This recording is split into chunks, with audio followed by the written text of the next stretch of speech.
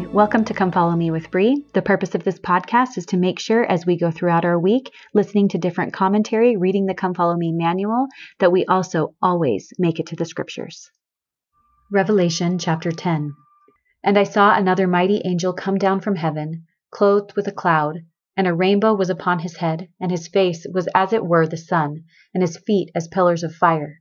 And he had in his hand a little book open, and he set his right foot upon the sea, and his left foot on the earth, and cried with a loud voice, as when a lion roareth. And when he had cried, 7 thunders uttered their voices. And when the 7 thunders had uttered their voices, I was about to write, and I heard a voice from heaven saying unto me, Seal up those things which the 7 thunders uttered, and write them not. And the angel which I saw stand upon the sea and upon the earth lifted up his hand to heaven, and sware by him that liveth for ever and ever, who created heaven, and the things that therein are, and the earth and the things that therein are, and the sea and the things which are therein, that there should be time no longer.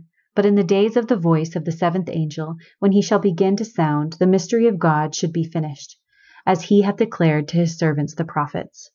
And the voice which I heard from heaven spake unto me again, and said, Go and take the little book which is open in the hand of the angel which standeth upon the sea and upon the earth. And I went unto the angel, and said unto him, Give me the little book. And he said unto me, Take it, and eat it up, and it shall make thy belly bitter, but it shall be in thy mouth sweet as honey.